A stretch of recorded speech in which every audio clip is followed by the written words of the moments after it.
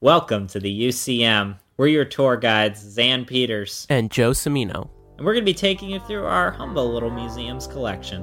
The exhibits may or may not be real, but the stories sure are. Enjoy your visit today at the Uncanny County Museum.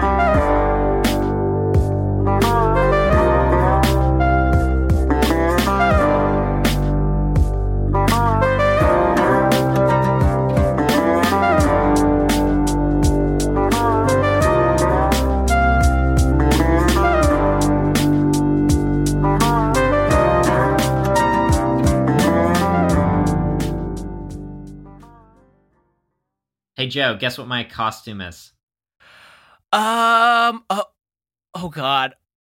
I'm kind of dressed like a spooky skeleton. Yeah, I'm seeing that. Do you have your guitar with you as well? Yes, I do. Are you Phoebe Bridgers? I'm Phoebe Bridgers dressed as John Entwistle. Oh my God. Meta. Excellent. I know, right? That's a good costume. Yeah, because you get to wear the wig, but you're playing a bass instead. And right. You also, definitely watched your friend die from getting dragged by a car, but you didn't go to jail for it. Right. Yikes. Mm-hmm. Yeah. Mm-hmm. Can you tell who I'm dressed as? I got this, really long robe on. I kind of found it in my house. Let's see. Black hair, glasses, long robe. Are you a Harry Potter character I've forgotten about? I guess if Italians were included in Harry Potter, I guess I should have mentioned that I'm underrepresented. Giuseppe Stromboli. There it is. Oh my God! Who are you? I'm Tony Soprano. I probably should have did that in a better accent. Tony Soprano. Wait, does Tony Soprano? Get this. In a bathrobe. In a bathrobe. I should have said a bathrobe. Okay. I am Tony Soprano in the alternate universe of Harry Potter because J.K. Rowling sucks. Right, right. Mm-hmm. No, I'm just Tony Soprano. It's not that meta as yours. No, that's no. It's still good. It feels weirdly topical now that it does. I feel like back when The Sopranos was actively airing, I don't know if you would have seen the costumes like that. Was it as big of a thing to dress up as contemporaneous characters back then? Or I don't did people know. still dress as monsters? Because as a child, what were the types of things that you wanted to dress up as on Halloween? Okay, Harry Potter. I did that, actually, because I had round glasses as a very young kid. I wanted to dress up as, I guess, monsters. In 6th grade, I dressed up as one of the Persian soldiers from 300, even though I haven't seen the movie, but I was really interested in the mask. So I just remembered that recently. Oh my God! And it's I'm just imagining you dressed shirtless, oiled up, still wearing glasses. No, it was it was one of the characters from the movie. It was on the Persian side that dressed in all black, and they had those crazy, really cool silver masks on. Because I feel like even in that age, I was in favor of the Persian Empire over the Greeks. Because yikes. Right. We'll have to get into that at some point, but not to correct myself also from 30 seconds ago, but I'm also realizing I think it was Keith Moon from The Who, not John Entwistle, that dragged his friend to death in a limo. I might be mixing up my members of The Who. But John Entwistle was the one that dressed up as a spooky skeleton. That's really why, those parents in the 60s were so afraid for their kids. Right. Okay, I guess that kind of makes sense. There's a spooky skeleton on stage and he's playing bass. This rock and roll is going to drag our kids straight to hell. I mean, I guess so. If I'm thinking of my own costumes, the memorable ones to me, I think the first thing I remember dressing up as where I wanted to be a character was Thomas the Tank Engine. Oh, that's excellent. Oh my gosh. That is so great. Yeah, and it was one of those costumes too where like your stomach is his face. So you're like the top part of the train, like he's kind of like alien inside you type deal, or I guess you're inside him. Yeah. This might have to be stuff that we post on Instagram. Oh, yes. I wonder if our childhood Halloween costumes. Yes. But then for like 2 years in a row, and I guess this does line up with me developing a memory because I want to say that movie came out in like 2000. I was Aladar from Dinosaur for, I want to say 2 or 3 years in a row. I just kept reusing the costume until I was physically bursting out of it. That is excellent. Oh my gosh. Yeah. I feel like Halloween for me was like pre-cosplay years when I got really into that. And then now I've been eager to dress up again, and I'm doing so right now, and I've been really excited about it because it's definitely been a while. But it is really fascinating who we choose to dress up as or what we choose to dress up as now compared to like hundreds and then thousands of years ago. Which I feel like brings us into our topic of today, which, you know, really unifies all of the tours that we've been having at the UCM with our October spooky themed exhibitions. Our Oktoberfest, if you will. I was going to say that, and I was like, I guess we can blend them together in a way. Right? Because Oktoberfest and Halloween are the same thing. I should have been tipsier doing this if this was I guess so. Oktoberfest. They had Oktoberfest in Harvard Square where I work. Okay. For some reason, they only staffed 2 people to work at the store that day, and we were, just absolutely like losing our minds. And then the Wi-Fi went out, and we couldn't check out customers. But it was interesting to me because there was nothing particularly German themed. Like, I'm not saying like everything has to be Bavarian themed, and like people have to be like wearing lederhosen and stuff. Yeah, but like, if it's Oktoberfest, I expect to see, some, at the very least, a soft pretzel cart. Yeah, for real. That's necessary. There was like, they just basically had some bands playing, which was fun. A couple different food and other vendors. I think the Freemasons had a tent up.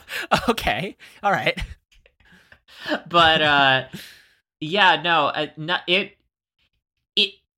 didn't have the uncanniness of the German Christmas market that for some reason they have in Florence, Italy. Amazing. Florence they like their Germans, I guess. I don't know.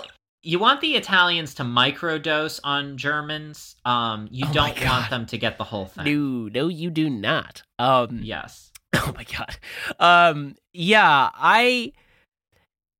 I'll say this about Oktoberfest. I never actually went to the traditional one, but I have been to one of those like Bavarian beer like houses. It wasn't a beer garden because it wasn't outside, but like my uncle lives in Munich.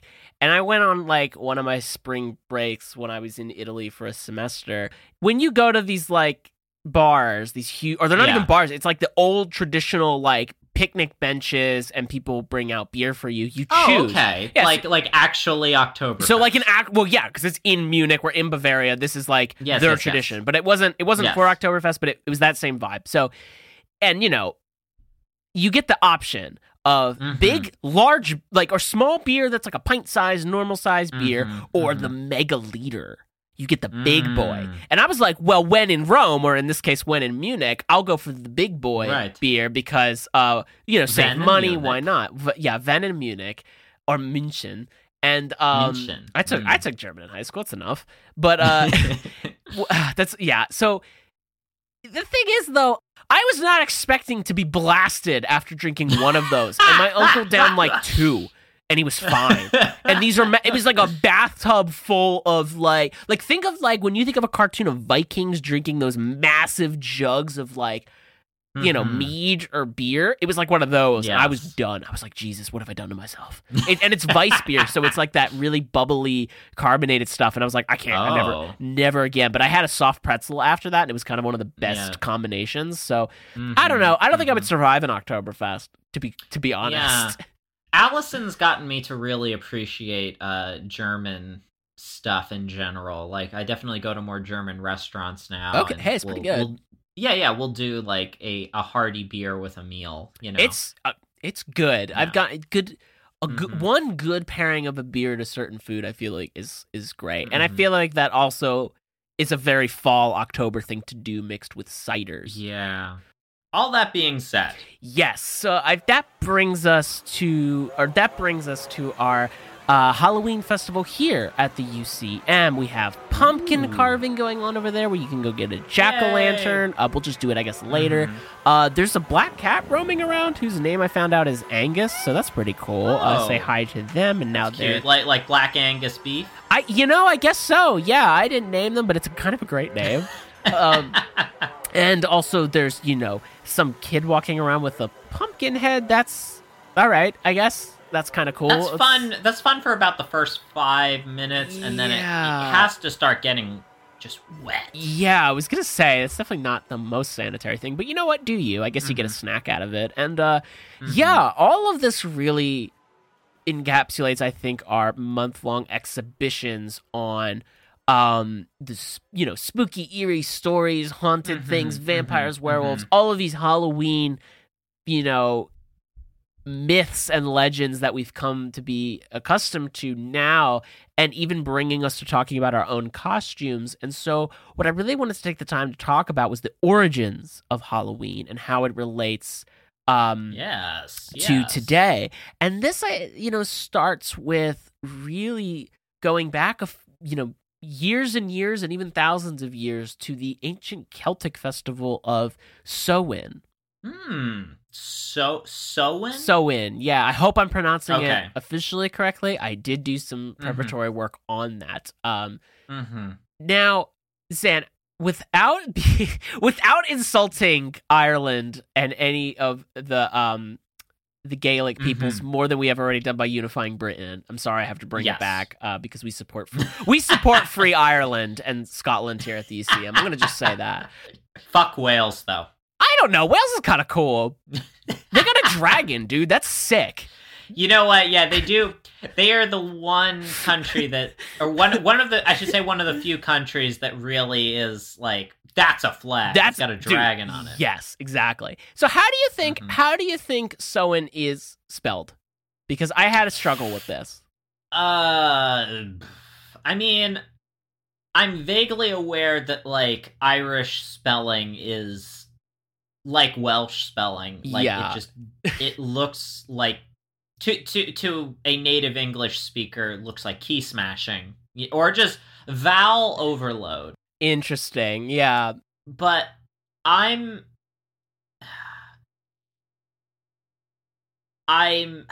almost feel like I want to try and spell it like a Lord of the Rings character. Like it's going to be like SARW IEIAN. Okay. I mean, kind of, but no. Okay. It is. Okay. In a way, yours would probably make more sense if we were looking at it from that lens. This is SAMHAIN, Samhain, but it is not Samhain, it's Samhain, because of the vowel difference in linguistics when it translates over to English. Which, you know what? I think it's the most interesting thing. It's like how Saoirse Ronan's name is like Saoirse, if you read it like in our phonetic ways. I don't know. I'm always mystified by like Gaelic linguistics. I think it's super interesting. But why use the M then? I don't know. Vowels. I don't understand. I mean, if anybody who's here knows, reach out to us, tweet at us, please. I would love to talk about that because it's very fascinating. Yeah, I mean, if you haven't already tweeted me correcting me about who trivia. Right. On UCM Rock and Roll of Fame trivia, as we have. Yeah. r/UCM/ classic rock / Right. Ireland. When we get a nuanced Reddit that specific, we know we've made it as a museum. I'd say so. Yes. So this festival is really interesting for a few reasons, but this is really where we're getting the major origins of Halloween. It stems back all the way to the Bronze Age, which is really interesting because the Celts go that far back. But what I found was really interesting is it's not necessarily a monolithic culture either. Like, they're not just in the British Isles at this point. They are all over Europe, and it's like, No, that language group was very far spread. It's even, it is like, I think it is one of those things where if you're in Europe and there's some very strange local, seemingly isolated, unrelated language, it typically is because it is like this remnant holdout of Celtic language. It's really interesting, how long and how much it's actually still survived, thankfully, which is really, really important, I think. But it's pretty much an ancient Celtic fall festival that actually took place on October 31st, and it marked the beginning of winter and the end of the agricultural season of that year. Since this was this is pretty much like a New Year's celebration. Forgive me, this is far back enough that we have the Celts. Yeah. But we still use October? Like that, that still was a month?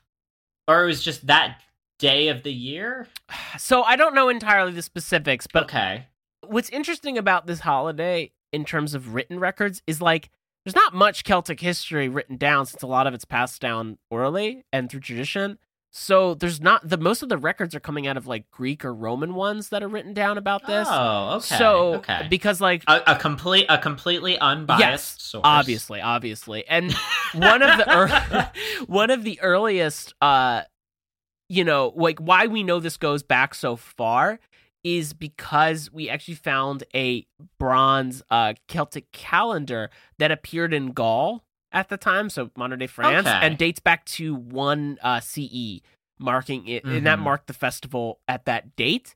But it's also presumed that this can go back potentially 5,000 years. And actually, that was based on an archaeological investigation of the Mound of Hostages in Ireland, which is a name I don't know why it's named that, and I didn't really want to ask questions. But basically because of its entrance that faced the sun during the morning of Samhain, and there was like this whole lining up, kind of like the what is it? A Stonehenge, Druidic ritual stuff. Right. So there's a lot of that going on here, but I don't know how that fits in with our modern, ideas of October and so on, but maybe as we talk about later, the inclusion of All Saints Day and the kind of conversion that Christianity has, it might make sense in that way. I don't know. Yeah. I mean, that's extremely interesting. I mean, especially if it like goes back that far, it's weird thinking of Halloween, which in a lot of ways feels like a very contemporary. Yeah. Just because of its ubiquity and its prevalence in modern culture, to think that it is something that predates almost every other thing that we would be culturally familiar with. Yeah, that's the thing. It's like, it's really interesting in that way because even at that time, it's still spooky. It still has the same vibe. You're drinking, we're eating apples, drinking cider and mead and beer. People are having fall-based pastries and desserts and foods, as well as being terrified of ghosts and other kind of malevolent spirits. So that's one of these things that I think is really fascinating. Now, it also plays a big role here for a few different reasons. And so, like, part of that, to explain it, a little bit of the context, is that in Celtic mythology, there's this belief of two realms, and I'm simplifying this so much for the sake of time too, but so essentially there's a material world that we live in and there's a spiritual world, and they're both connected but through a thin veil, so to speak, and sometimes that fluctuates and opens up during different points in the year, and this is how the years are kind of structured. This is how the years are structured. So like Samhain ends the year, and it is one of these moments where that veil drops so that other beings from said spiritual realm can pass through. And in cases, this is, like, for one instance, this would be fairies, who we all know from, I think, popular culture now, as well as this mythology that were passing through, and they would go into the material world, do their thing, and then go back, and you're not supposed to interact with them, or they might, hurt you, and so on, I think, or I'm not quite sure. It depends. The fairy thing is a whole other can of worms we can dive into at some point. But also other ghosts. There was... this idea, too, that you might run into some ancestral ghosts who might confront you, so you have to deal with that.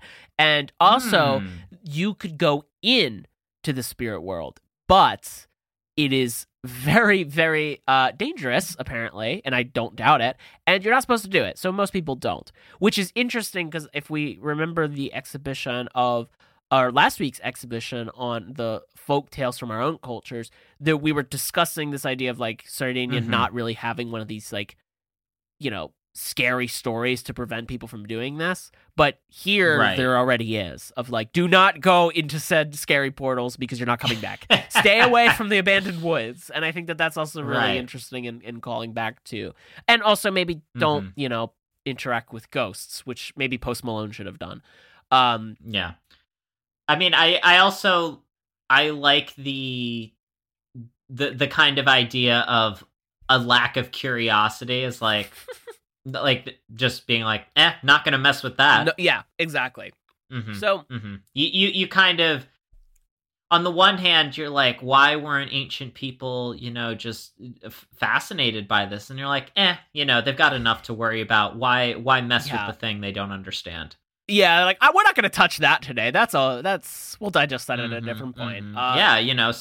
Sometimes there are weird, transparent creatures in the ocean that can kill you, but, guess we're just not going to worry about that right now. We don't have time to unpack all of that. Trying to figure out jellyfish. Yeah, exactly. Oh my God, I can't even imagine. But, so... There's a lot of the traditions that we know today come out of that, though. So, for instance, if you were wondering where we get masks and dressing up for Halloween like we're doing right now, and also trick-or-treating, it all ties back to this. Not necessarily... Like, there's some mid-ground we're going to have to cover later on, but for the most part, the idea of dressing up comes from Samhain, and it's actually as a means of disguising yourself to and this is all I should clarify, this is all a part of the folklore. I don't think people genuinely believe this, like it was like full on ritual. Will do this as it goes on. This is a tradition, this is a folktale, this is something that continues, just to clarify. But the idea behind the tradition was you wear a mask and you dress up so that way your ancestral spirits or other spirits don't recognize you. Because you don't want to be stopped, because it could be dangerous. So if you are stopped, though, what you have to be sure you carry is treats. Because you could bribe the ghosts with treats. To the best of my understanding, this is not a holiday I'm totally familiar with. Again, tweet at us if we are wrong, because we'll always improve ourselves. However, that's what I understood, is that's where the trick-or-treat part is kind of coming from, is this idea of, like, we can bribe other spirits. And then there was this whole idea of, like, you would dress up and go to, like, people's houses and I think you would receive treats. And it also has something to do with how your year will go. So, like, I think if you give good treats or something like that, you might have, like, a better luck within the year. And if you give, like, bad ones or receive bad ones, something like that. I think it's more give, honestly. This would make more sense, that you could potentially have a very bad year and it could go not well. There's a lot of this is an era before chocolate, so well, you gotta have some good treats. It's like, well, there's a lot of hazelnuts, which is also really interesting. Because that was apparently, that's a very it's a respected symbol spiritually, religiously, and also for, like, marriage ceremonies and other fertility. How are you using Nutella? You're using it as a marriage ceremony. Oh, I'll tell you, because it's actually really interesting. So, maybe not Nutella. No. Hey, oh my gosh.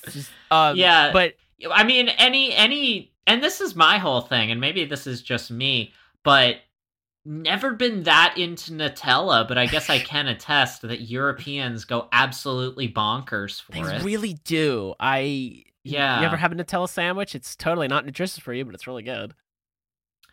See, it's just, it's almost like, I don't know. It's not like it tastes bad, obviously. Yeah. I think I just do not get the joy out of Nutella that I would if you just gave me something dipped in chocolate. I guess that's fair. It's really good if you make them into like, if you use like a crumb type topping or something, like, and make like a bar, like a dessert bars, and you freeze them. You need some texture in it. Like, I like it in a croissant. Oh yeah, it's good in things. It's not good by itself. I don't know how that would hold up then. I guess because chocolate doesn't exist yet.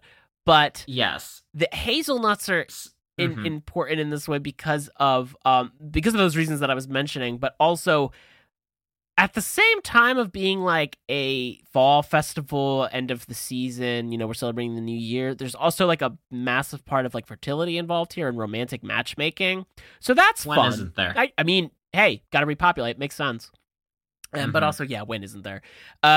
People are because you're partying, everybody's drinking because there's excess crops and wheat, so you can make beer and mead and all kinds of stuff, and it's definitely a big celebration, which is always fun. There's also a part of this where like you would celebrate in throwing hazelnuts into a fire, and you would carve your initials into it, and there's an element of leaving those there, and if yours, because like apparently they pop, and so when they pop, they would fall out of the fire and land near each other. And so if it landed near someone, or I think if it landed and stayed, you would have a good long-lasting like year of life again. And if it was disappeared, there could be something that's going to happen. There's a lot of like potential death threats of like, here. It's spin the bottle with higher risk. Pretty much, yeah.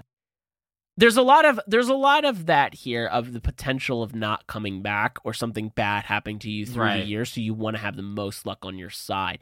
There's another element of apples coming into the culture and having religious significance, and it mostly again refers to this long-lasting life. But part of that was due if you could peel the apple in one strand, like they do in cartoons. If you can get it all in one strand, you're gonna have a long-lasting life, and you're gonna have a lot of good luck with that. So that's really interesting as well. I mean, this also, like, I like the idea of a lot of this, not only for understanding the significance of those, but what you said a little earlier, that it's possible that people did not literally believe these things, but this was the quote-unquote rationale for it. Yeah, for sure. It's like, just understanding, why... if we're going to have a tradition, you might as well have some anecdote about it. Yeah, for sure. Yeah, like I think even like that one dish where it's one long noodle in it, and you got to try and like suck the noodle up all at once. Yeah, one type of soup. Right. I think I had that in like the meatpacking district in New York once. But yeah, I because it is interesting, like sort of the idea of the presence of death and the and the possible encounter of spirits. Like there is like some other kind of like mystical significance going on here. Yeah. It even kind of reminds me of like, and this persists today, but in Ashkenazi tradition, you do not name a child after a relative that is alive. Oh, that's interesting.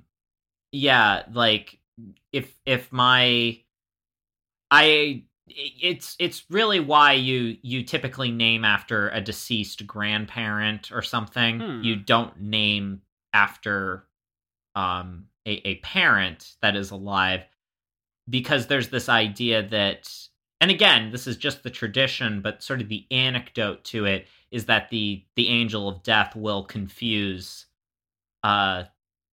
you by your name, and when they come for your parent, they'll come for the kid instead. Oh, that's terrifying, but also really interesting. Huh. Yeah. Fascinating. Yeah, I feel like that's like the element here too. There's a lot of these, there's anecdotes here, there's a lot of stories that I think are pretty like, wise. If you Right. look past the veil of like the mythology and stuff, it's also very interesting.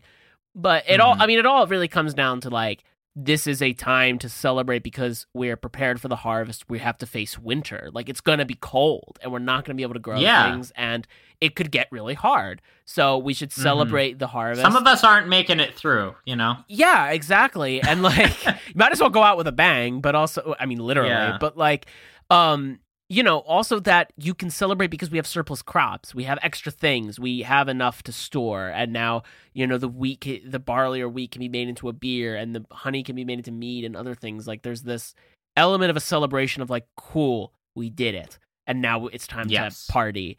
Mhm. And admits this whole spooky, scary element to it as well. And to Mhm. expand on that even further, one of the really, pillars of this holiday, of this festival, is a great bonfire, which would have been set Mhm. up and burned. And this would have Mhm. included animal sacrifices, as well as then having the skulls of ancestors and I think bones and remains of ancestors placed there as Relics. well. Kinda relics, yeah. In Mhm. this way to celebrate that, and the fires would be lit all around, and like Mhm. even just one town or all throughout the areas, and people would dance through the night. It'd be a really big celebration. It's kind of the way I've been envisioning this, and I am apologizing if this is terribly wrong, but it kind of sounds like Burning Man, like kinda just a little bit. And I love that. I love it. I think you're hanging out with a bunch of Gauls while they, have the Wicker Man ceremony, and you're like, this is kind of like Burning like Man. A guy who's only been to one festival. Let's get me some Burning Man vibes here. Not the bees! Not the bees! Nick, this is kind of like Burning Man. Yeah. It won't bring back your goddamn honey. Oh my god.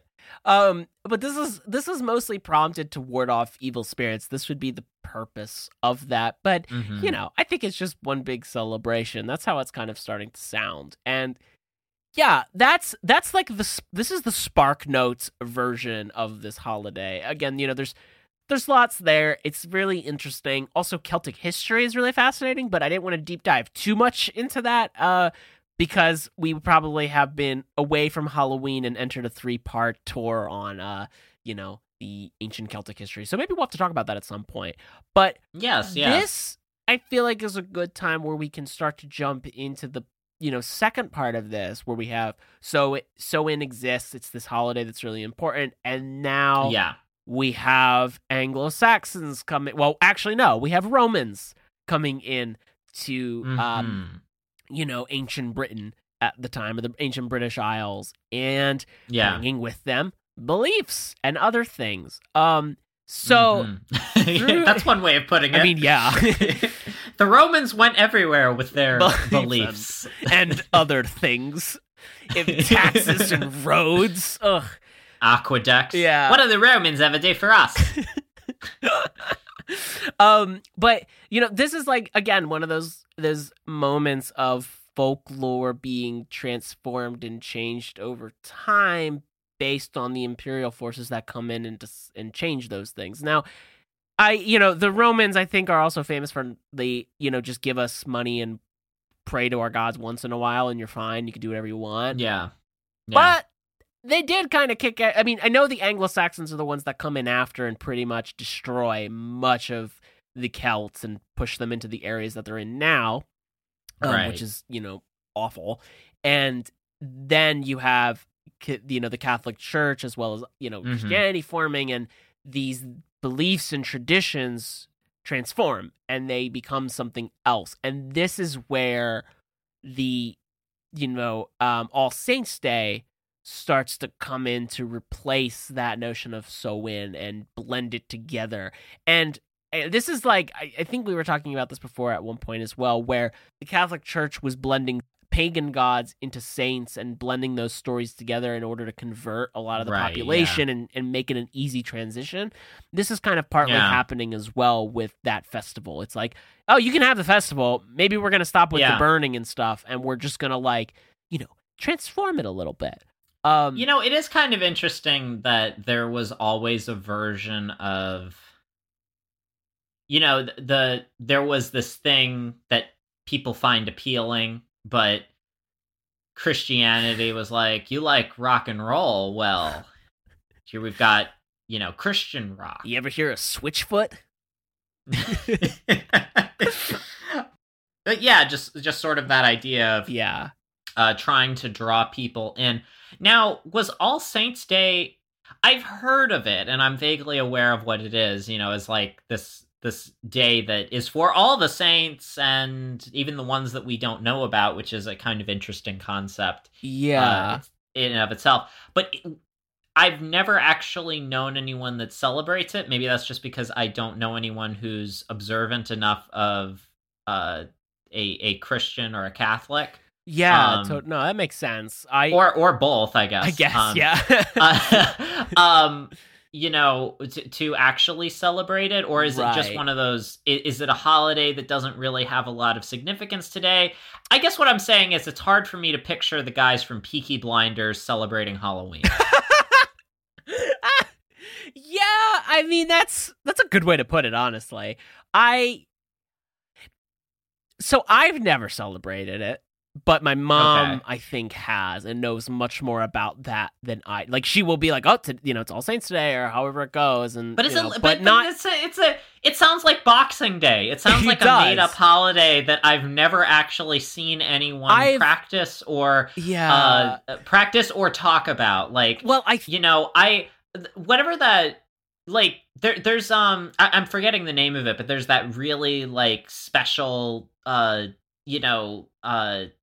holiday in India where they've got like all the colors and everything and all the pigments flying everywhere and stuff. Holi? Yes. Like, I believe that is a holiday because I've heard people talk about it and I've seen pictures of it. I have no idea about Boxing Day and All Saints Day. I've never heard anybody refer to it outside of just history. Can I be honest with you? What? I don't really know. Okay. I've never no, not even like, even as a part of this, it's like I think Halloween overshadows it because the rest of the world has adapted to it and adopted it as their own kind of fun trick-or-treat thing. Like, Americans are the most obsessed with Halloween now. Because of said one TikTok, I think I sent you too, it's funny to hear how people will bring it back and say, like, actually, it's so in. And I'm like, hey, I do that too. So now did it enter the United States with the influx of Irish immigrants? Yes. Was it there before? Well, yes. Thank you for bringing me to where I wanted to go with this, because yes, it actually does come in with Irish immigrants, specifically the most with the Irish potato famine really transforms the holiday or the festival into a holiday, because the mass influx of Irish peoples into the U.S., they're bringing with them their culture and this still strong belief, but then also blending it with other things that are in the United States, for instance. I mean, for one, gourds. Well, yes, actually, because that's where we get the jack-o'-lantern that comes from, which the jack-o'-lantern originates from. I don't know. Do you actually know about this at all? You are saying this literally right now, and I'm having this moment of realizing, does jack-o'-lantern have an O in it? Because jack-o'-lantern is Irish? Is it like Jack O'Leary? Like no. the jack-o'-lantern? I wish. It Good is. morning to you. I'm Jack O'Leary. They're like, you're gonna have to change your name to come into the country. You're Jack O'Lantern. Yeah. Oh my god. It is a shortening of Jack of the Lantern. So Jack-o'-lantern, like Jack-o'-lantern, I guess. Jack-o'-lantern. Jack of the Lantern, where you have to shorten everything quicker to make it fast. So I tell you, Jack-o'-lantern. Jack of the Lantern. In shortening that story, it's essentially it follows this myth of Stringy Jack. Yes, that's their name. It's kind of great. I don't know why, but that was the name of who's cursed by the devil to wander the world with just an ember and coal. To my understanding of the myth, he was blocked from, I think, heaven and hell. So he's kind of like this, like, he's just kind of there and doesn't quite know where to go. Maybe to put it in contemporary terms, I don't know if this is a good enough analogy and if everybody knows it, but it's kind of like that whole you can live forever, but a snail will be chasing you to the ends of the earth and will have to catch up with you at some point, but you could just keep outrunning it. I thought you were gonna say like Meatloaf, like the band Meatloaf, or like Meatloaf itself. Like the artist. Oh no! I thought it couldn't get into heaven or hell. I'm like, Meatloaf has been banned to the mortal realm to wander. And as we know, Meatloaf wanders the earth to this day, going mad with eternity. And so he shows up at Mitt Romney campaigns every now and then, just to feel alive. Hi there, my name is Colby White, and I'm one of the hosts from Force Football Facts, a podcast where my friend Zachary and I force our other friend Tyrell to give us insights into the game. Even though he doesn't know anything about it, we use our humor to bring you weekly football news in a new way that takes fan opinions into account, while also helping new fans understand why we love this game so much. You can check us out on our website, forcefootballfacts.com, or wherever podcasts are available. Hope to see you soon. He is left with a cauldron and ember to light their way, and so what he does is place it in a hollowed-out turnip to use as a makeshift lantern. Hence the name of Jack of the Lantern. And so then the Irish would put candles in turnips and I guess carve faces and other things to honor Jack. And then this is later replaced with pumpkins because they just found it better suited. I guess the aesthetic is nicer. And honestly, yeah. I feel like that was a good decision. I mean, pumpkins are a lot more conducive to carving in that they are. I don't know how big the turnips are in Ireland, but I don't think I've ever seen a turnip the size of a pumpkin. No. Well, maybe like one. There's got to be somewhere there's a turnip that big, but they can get kind of like at least bigger than softballs. Which is the worst way to measure anything, I guess. So no, just the Irish softball team. That's like, back in the day we used to use turnips.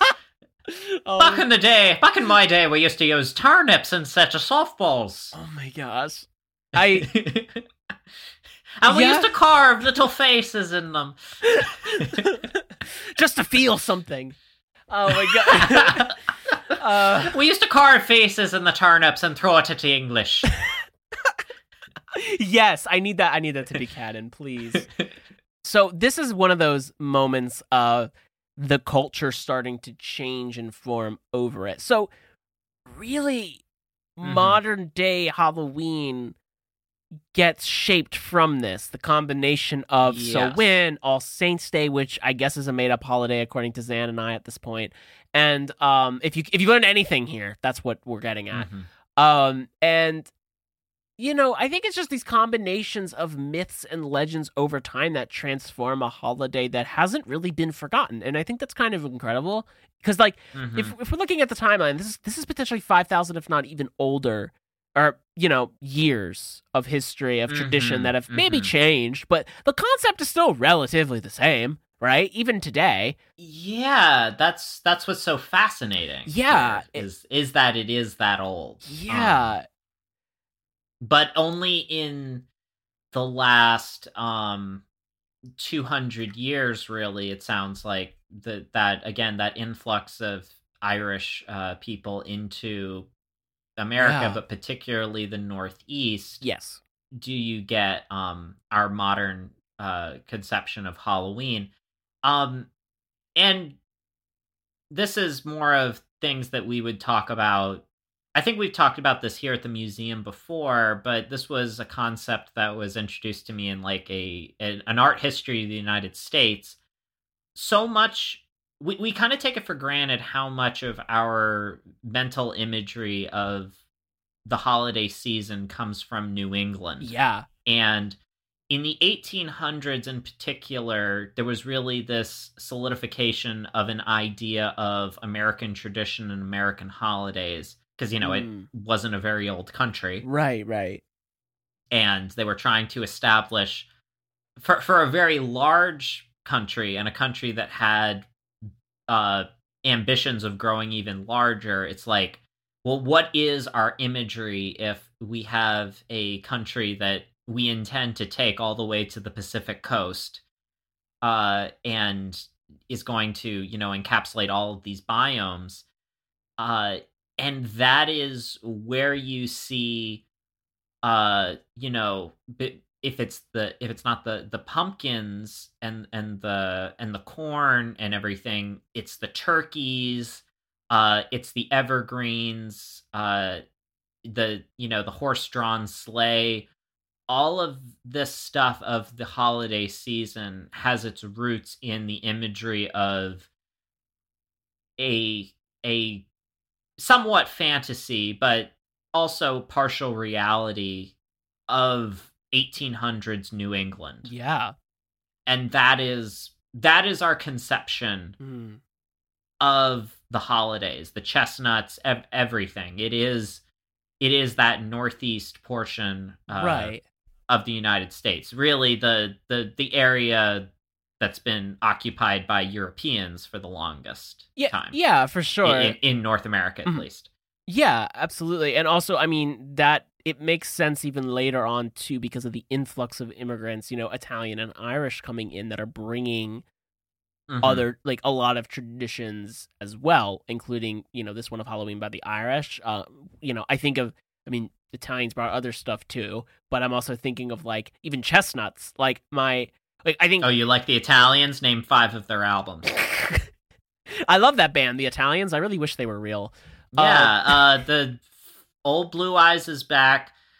Born to Run, Slippery When Wet. What are other quintessential Italian American albums? Is Joe Satriani Italian? With that name, probably. I can't name a Joe Satriani album. No. I also... Yeah, okay. So I got 3. I got 3.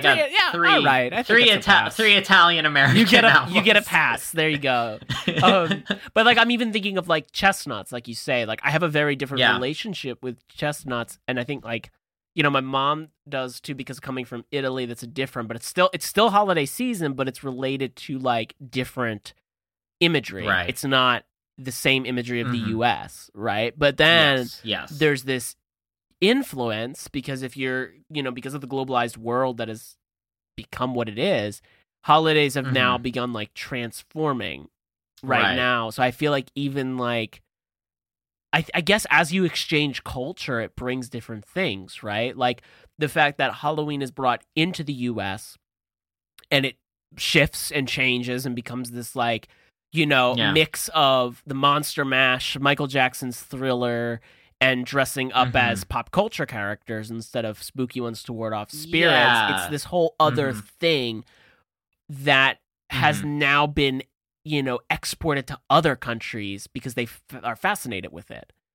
Yeah, that is the interesting thing, that exchange back and forth. It is, I've heard people talk about the history of ramen, where ramen is something that the Chinese think of as Japanese and the Japanese think of as Chinese, because the noodles are from one place, but technically ramen was invented at another. Right. And it is this hodgepodge of back and forth, exporting, re-importing, a cultural item. Right.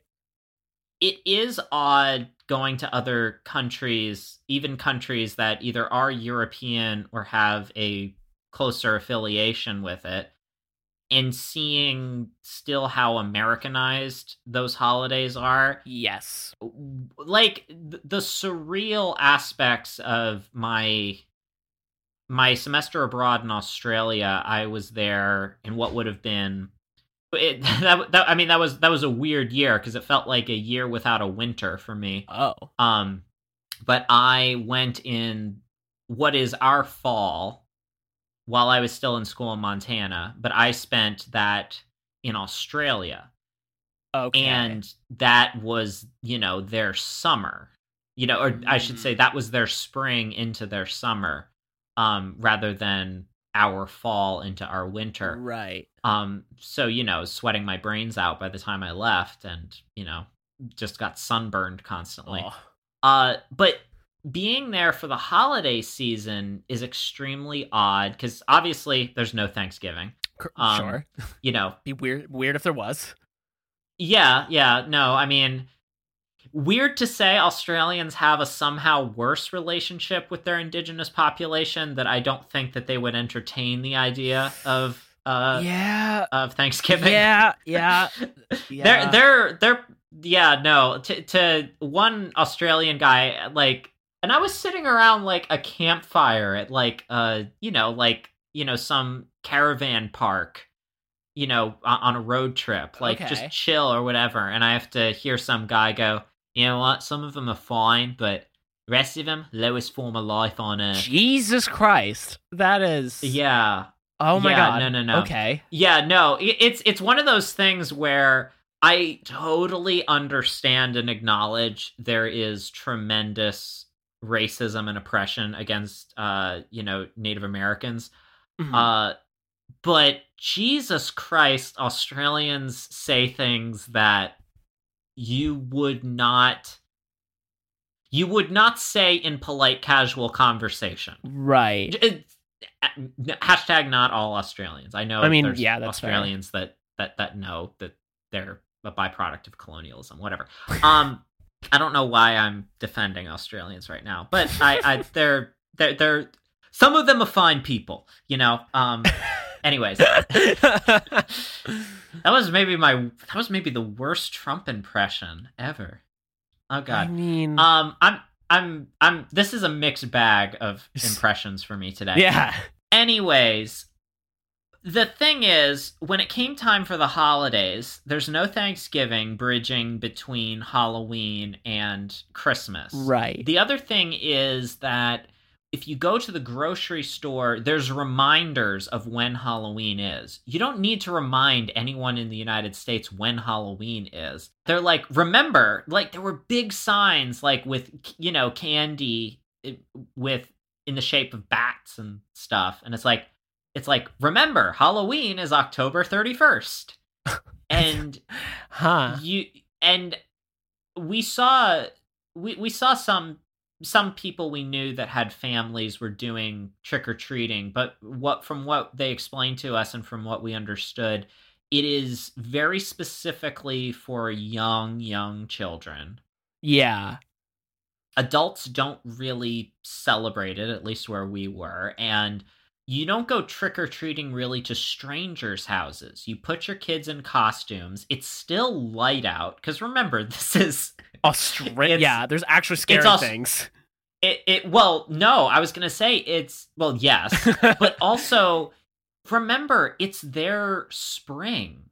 Oh, yeah. The sun is still out. Yeah, that's right. The sun is still out. So you're basically, it's late afternoon, you take your kids around to like you're close, a couple of neighbors' houses that you're close with, you give them candy, and then they, walk 200 feet back to their own home. Right. And you're just like, that's it? That's Halloween to them? And it's like, you suddenly understand, because obviously in the United States, we do not think of it as a religious holiday. Right. But you realize the significance that it has to us in terms of, just like have some fun, watch some spooky movies. You can have a costume party. Yeah, for sure. That it's a holiday that is enjoyed. It is a secular holiday, and it's for the most part, and it is also enjoyed by adults and children. Right. It's very bizarre to go through that holiday season, especially in the United States, where as soon as it is October 1st, people start advertising. Oh yeah, it's a countdown, and then it gets overshadowed by Christmas now, which is even weirder. Like, they're already putting the Thanksgiving stuff out. Yeah, it's crazy. And I know, and I mean, part of it is the corporate element of selling things based in seasons. And, I have experience on that firsthand, which is, it's kind of wild the way that goes out. Like, you have to have Thanksgiving stuff out at a certain time. You have to have Halloween stuff in September. You have to have, Christmas stuff pre-planned in advance to make sure it's all going to work out because it's the biggest selling time. And it's like, it's a, I have a love-hate relationship with that. Well, I knew one person in Australia that told me, like, they in particular were kind of turned off by the idea of Halloween because, like, I think they said their grandfather or someone was Hungarian. Okay. And, like, actually had, like, this, like, ceremony he would do with candles and everything, and, like, Halloween had, like, some sort of spiritual significance. And I wasn't quite I don't know enough about that, honestly. Sure. But it was just kind of, it was even interesting to hear different, like, even just from Europe, like, what the different perspectives on that holiday are. And it's kind of, it's almost, it's very difficult to think of it in those terms, and we don't really, unless there's, like, some evangelical Baptist that is, telling you you're celebrating Satan's holiday. Right. We don't really think about it like that outside of, like, satanic panic. Most everyone else just kind of goes along with it. Yeah, exactly. It's in Harry Potter. They celebrate Halloween in Harry Potter. Which, like, and like it makes sense. It's a universal holiday. It's fun. And I mean, like, we totally can be saying this based because we're Americans. I feel like that's probably why we see it that way, to be honest. You could just say that in front of every show we've ever done. We could just be saying that because we're Americans. I mean, that's pretty accurate. Yeah.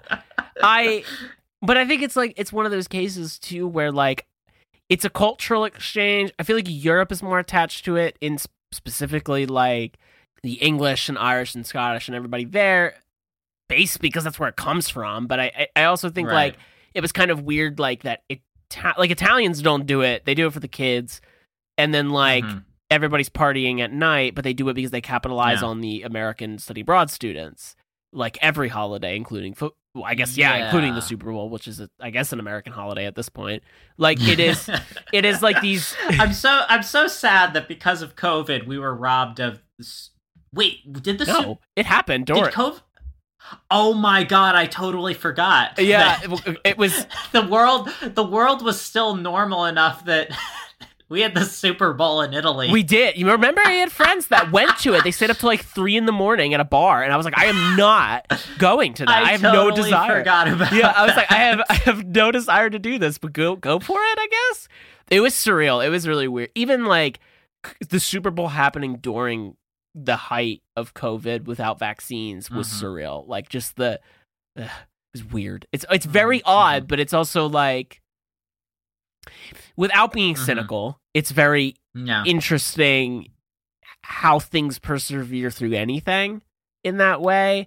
And I don't want to. I'm not going to. It's also really close to Election Day. So. Well, yeah, there you go. Yeah, but anyway, back to, like, with that in Italy. Like, I think it's like, I think as holidays expand now, they feel a bit more corporate, and I think, I think Halloween is dancing on that. I don't know if it's figured it out, if we figured out where we want to place it yet. Because yes, it is packaged, in commercialism, it's sold to other countries. But I think there's a fascination there too, because it is now aligned itself with the entertainment industry, with imagery, with a specific aesthetic, an American aesthetic, but even beyond that, where it can happen in any type of orange and dark brown and black, forests, and this, like, spooky, haunted feeling around it. And, like, that can be experienced in almost any entertainment as a medium, or books as a medium, or even podcasts or audiobooks. Like, they all have that embedded in them at times. Not every single one, but, like you're saying, like, Harry Potter has Halloween in it. Like, there's this universal now accepted idea of what Halloween is, well beyond what it was as So Win. And I think that's the only thing keeping it like beyond Christmas, right? Like, because Christmas now does not mean what it did. There's people that are really into like, Christmas is Christ, and I'm like, it's not. I mean, it never was. I don't know why we're trying to pretend it was. The people that want to get those really ugly Christmas trees that have a cross inside it's stupid. them. Yeah, it's awful.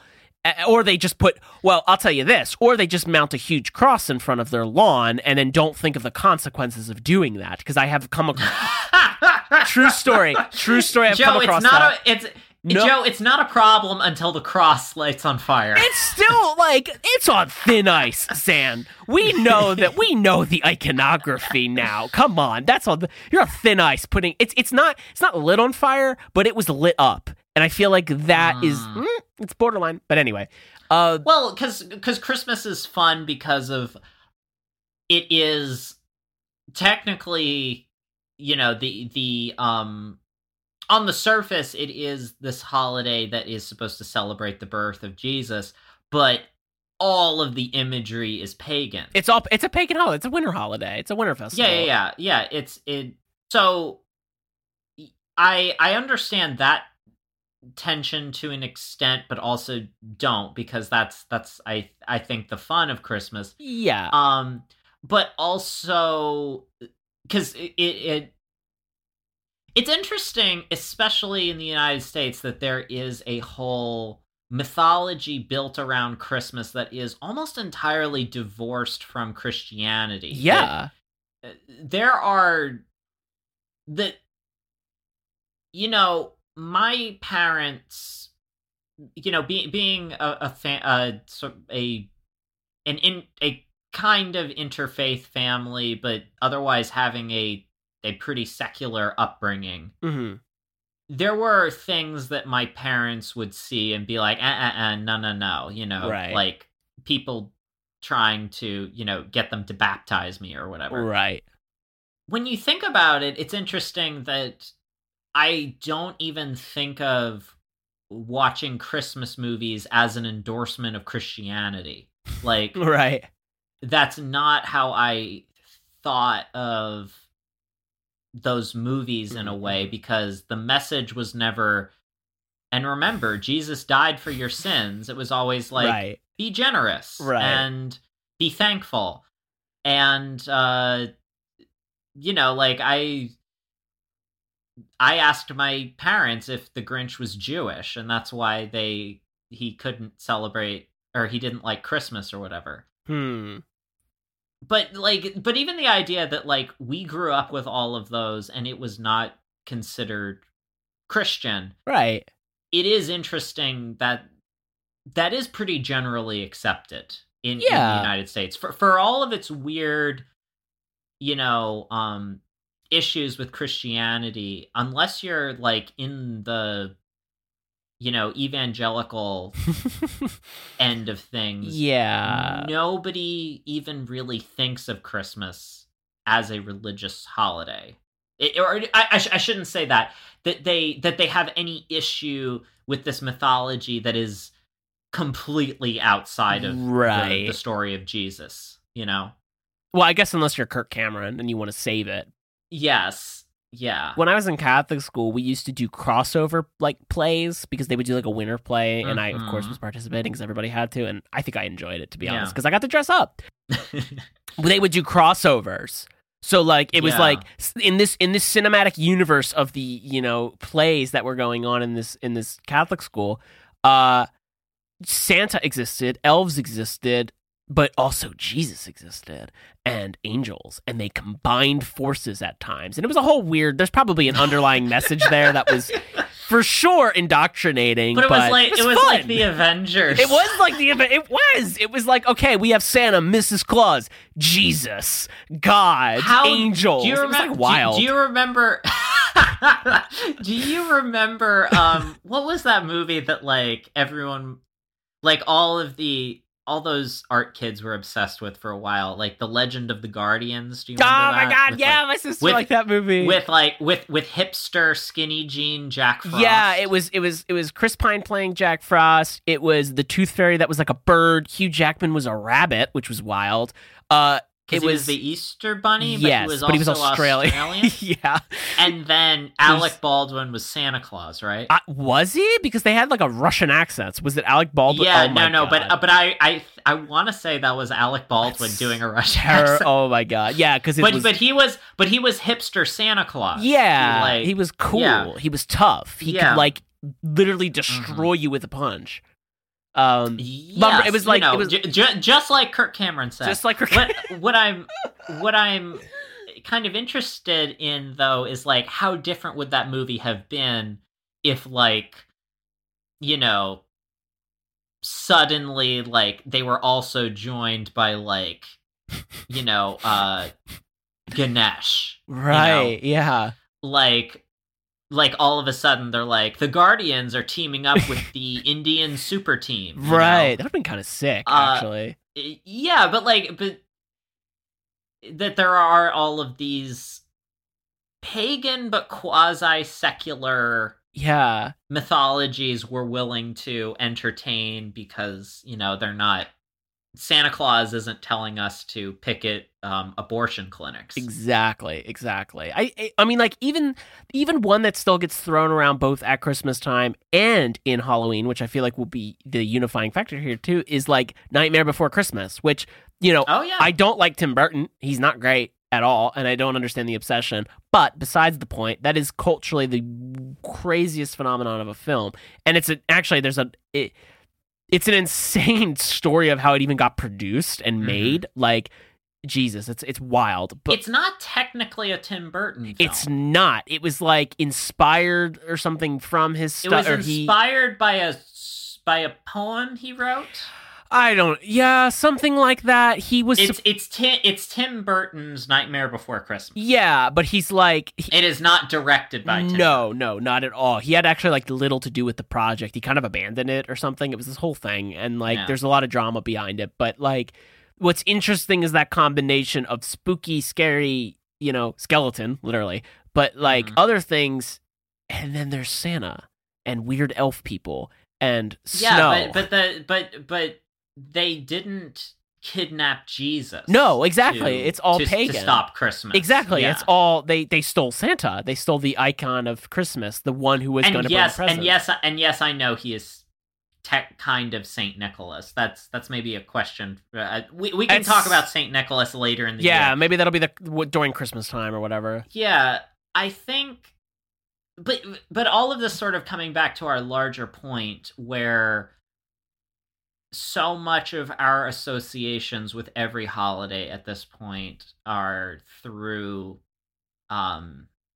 it's not just that they're stories, but because that's always been true. The problem is it's all through media that is trademarked, media that someone else owns, that our participation and our interaction with it, pretty much all of it has a little, copyright mark. Pretty much, yeah. Yeah. And I think that's the difficult thing to sort of parse out with our feelings about these holidays because, it's fun to dress up and stuff. Yeah. And, just get to get to dress up as something, to get to bond with people over things that you mutually like. Right. It is this great excuse to just kind of do whatever. Right. But you can just always feel that other sort of dirtier side to it that is, this is a chance for, the MCU to recoup some money from costumes before, they put out a movie around Christmas, Right, exactly. It's commercialization. This capital holiday or any holidays, it's something to capitalize on, which is the uncomfortable factor, as you're saying, with it now. I think that's why in a way, older Halloween costumes are the scariest things in the world, but there is something about that DIY costume that has like nothing to do with any trademarked character. It is something so out of the It is the Yeah. monster passed down through history, this like, or a Right, ghost because- or whatever, you know. Well, think about something that if you didn't know what it was, a Jason costume could potentially be scary. But if you saw Sure. somebody, if you traveled back to before they ever put out a Friday the 13th movie or whatever, Right. or a Halloween or any of the iconic horror movies, if you dressed up as one of those things and it was just sort of pure inspiration or just sort of a vague idea of a murderer, that walks around with a mask and a weapon, that is scary. But now it can be fun and it can be campy, Yeah. but it's a little less fun knowing it's attached to this enormous glut of corporate Hollywood. Yes. Yes, I agree. Yeah. I guess it's, again, this is our touchstones of the holiday at this point are almost entirely through media, Yes. And again, this is something, if not directly made by, at least distributed by a much larger company, but in part, I feel like this is still my attraction to Over the Garden Wall. Yeah. Because it is not connected to anything else. No.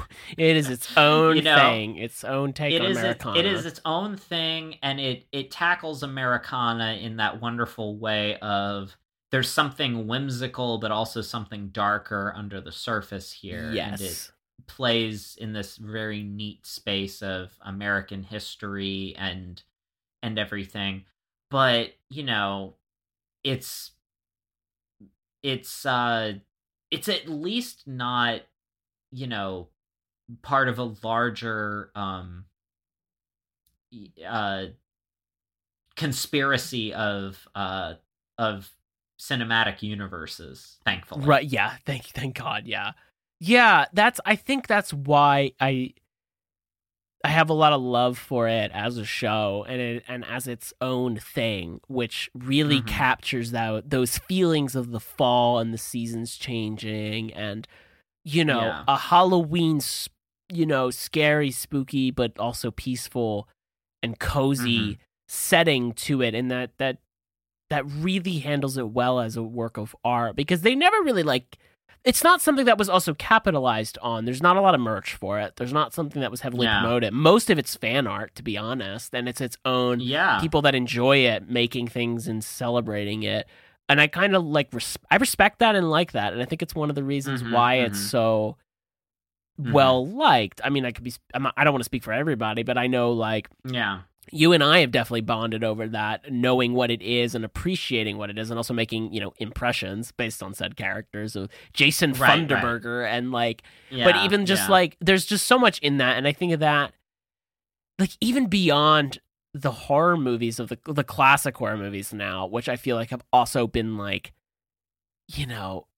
redone in such weird ways that never even think of I never finished it all the way with the original Suspiria, but even the remake I've heard is very hollow of the original, and it's just these things of we have these older movies or these older phenomenons in culture that have shaped how we look at the holidays. So even Friday the 13th or the new Halloween movie coming out, which I'm sure it's fine, or I've heard it's maybe good, but do you need it? Does it have to happen?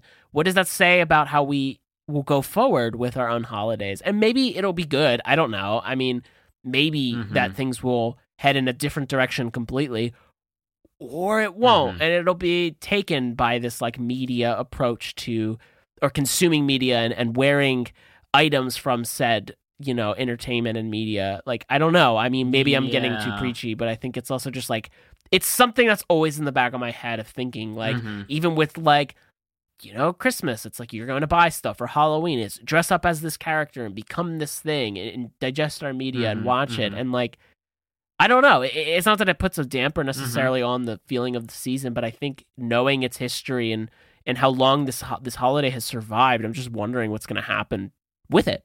And Yeah, that's sort of a valid sort of concern to have. I mean, for the record, I never dressed up as Michael Myers, but I did dress up as Cat in the Hat one year. Okay.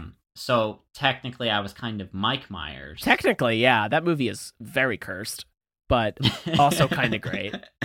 I don't want to admit how much I watched that movie. I watched it a lot. I watched it a lot as a kid as well, and I don't know how. Do you ever just think back on movies that you would watch over and over again, and you look back and you're like, why? Like, yeah, Jurassic Park 3 for me, for some weird reason. You know what it was for me too? And then I remembered suddenly in college, and we just decided to have a night where we watched it, was the Steve Carell Get Smart remake. Oh my god, that one's so bizarre. And I would have to look it up, but I feel like that has to have like some, because The Office was such a big deal at that time. I do wonder if it had something to do with the Michael Scarn episode of The Office. Oh, it might have. Yeah. Interesting. But again, this is sort of keeps circling back to the problem. It's like, this is everything we really do know about these holidays is pretty divorced from an idea of spirits and ancestors showing up. I mean, at least in the United States, because if you have All Saints Day, right, that is one thing if you're in a country that observes that holiday. But at least in like Latin America, particularly Mexico, they have Day of the Dead as well, which does incorporate more of an ancestor veneration. Yes. Into it. It is more objectively about the spirits of the dead being closer to us on that day. Right. Right. So yeah, you do have some persistence of that idea in some parts of the world, at least. Definitely, yeah. I mean, it makes sense, too, just like why that would exist, a day to communicate with loved ones or to respect and honor them, and to, have luck going into the new year, or even just like the winter is something of that most areas have experienced, and if not, it would be something different, but then the culture would shift and change. I think, in a way, I feel like that's what connects that like Euro-American similarities, right? Like even with like, Ireland or England or these places that have like similar-ish biomes, not the same exactly, but kind of similar, right? Like in terms of things going from like, the same type of like fall weather because of trees into winter, just different, ways. I just feel like that could be part of that connecting factor. But regardless, it is interesting to think about the differences and how each culture and tradition, each culture has its own tradition that's loosely based around something similar, right? It's not necessarily all the same, but it is connected to one major theme, that of death and of revisiting or honoring and also celebrating into this like a fall festival. But at the same time, now it is something different. It in a way, it's still celebrating the fall coming in. We are still excited for cozy soup weather and sweaters and snow if you're in those parts of the area, in those parts of like of temperate zones, but or like temperature zones. But like it's still odd that it is now like globalized and it has become a commercial holiday. It is no longer an individual practice or different practices through cultures with their own nuance and take to it and their own way of going about it. It is bigger than that. And I think that's one of those questions that's going to have, it's not even a question, I guess. It's more like a problem to a certain extent of what we're going to have to face in the coming years, if not decades, because eventually it just gets hollowed out. And because it already is kind of starting Halloween.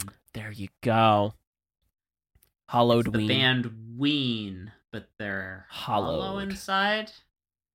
I guess if you wanted to make like a special limited run of like Easter Bunny type chocolates, but Right. it was the band members of Ween, it would be Halloween. I guess that makes sense. Yes. Yeah. Ocean Man. Take me by the hand. Yes. Yeah, I wonder in countries that maintain All Saints Day or Dia de los Muertos, like if it is like there is just sort of that insulation that keeps them from I can't speak to how corporate or not corporate those holidays are in other countries, but that sort of insulation to the mainstreamedness of it, because there is a familial connection to it that no one's going to copyright your great grandfather and whose favorite food you're putting out because it's Day of the Dead. Yeah, I think that might be it, like that connection to family and tradition and to keeping that part alive, not necessarily meaning that that's the only thing that's taking place and there isn't like Halloween or there isn't these holidays, but there is that sense of like, okay, those are fun, but there's also this part too. There's this part we have to keep going, especially too in like cultures that don't have as much of it left. Like, I think that's even part of why like this, the Irish saying like, oh, well, it's so in, that's where it comes from. It comes from like an Irish holiday. That's where it originates. And it's like reclaiming and taking that back and also spreading the information so it doesn't get lost. And I think that's it's very interesting. It's not even interesting. It's very like, it's an important pursuit. It's a noble pursuit. I think it's important we recognize it too. And it's why I'm so fascinated with it. I mean, you could, were the Puritans right, trying to downplay Christmas as a Christian holiday? Did they do that? Is that where that like happened? Yeah, I mean, well, I said it sort of. I want to be very clear. I'm kind of joking about it. But I think the Puritans were not fans of Christmas. That wasn't really their thing. If anything, it was too happy of a holiday for them. No music, can't have festivals. Well, they want to suck all of the fun out of religion. Yes, it must be pain. No hate, but also they're nice. Are there Puritans listening out there? We're sorry. We're sorry. We hope your headphones fit nicely with your hat with a buckle on. Yes. Although I guess modern day Puritans are like those people that form those towns around mega churches, like in the middle of nowhere, and they have to like order all their stuff on Amazon. I have not heard of that. I've only heard of it a little bit in passing, so we need to talk about that more.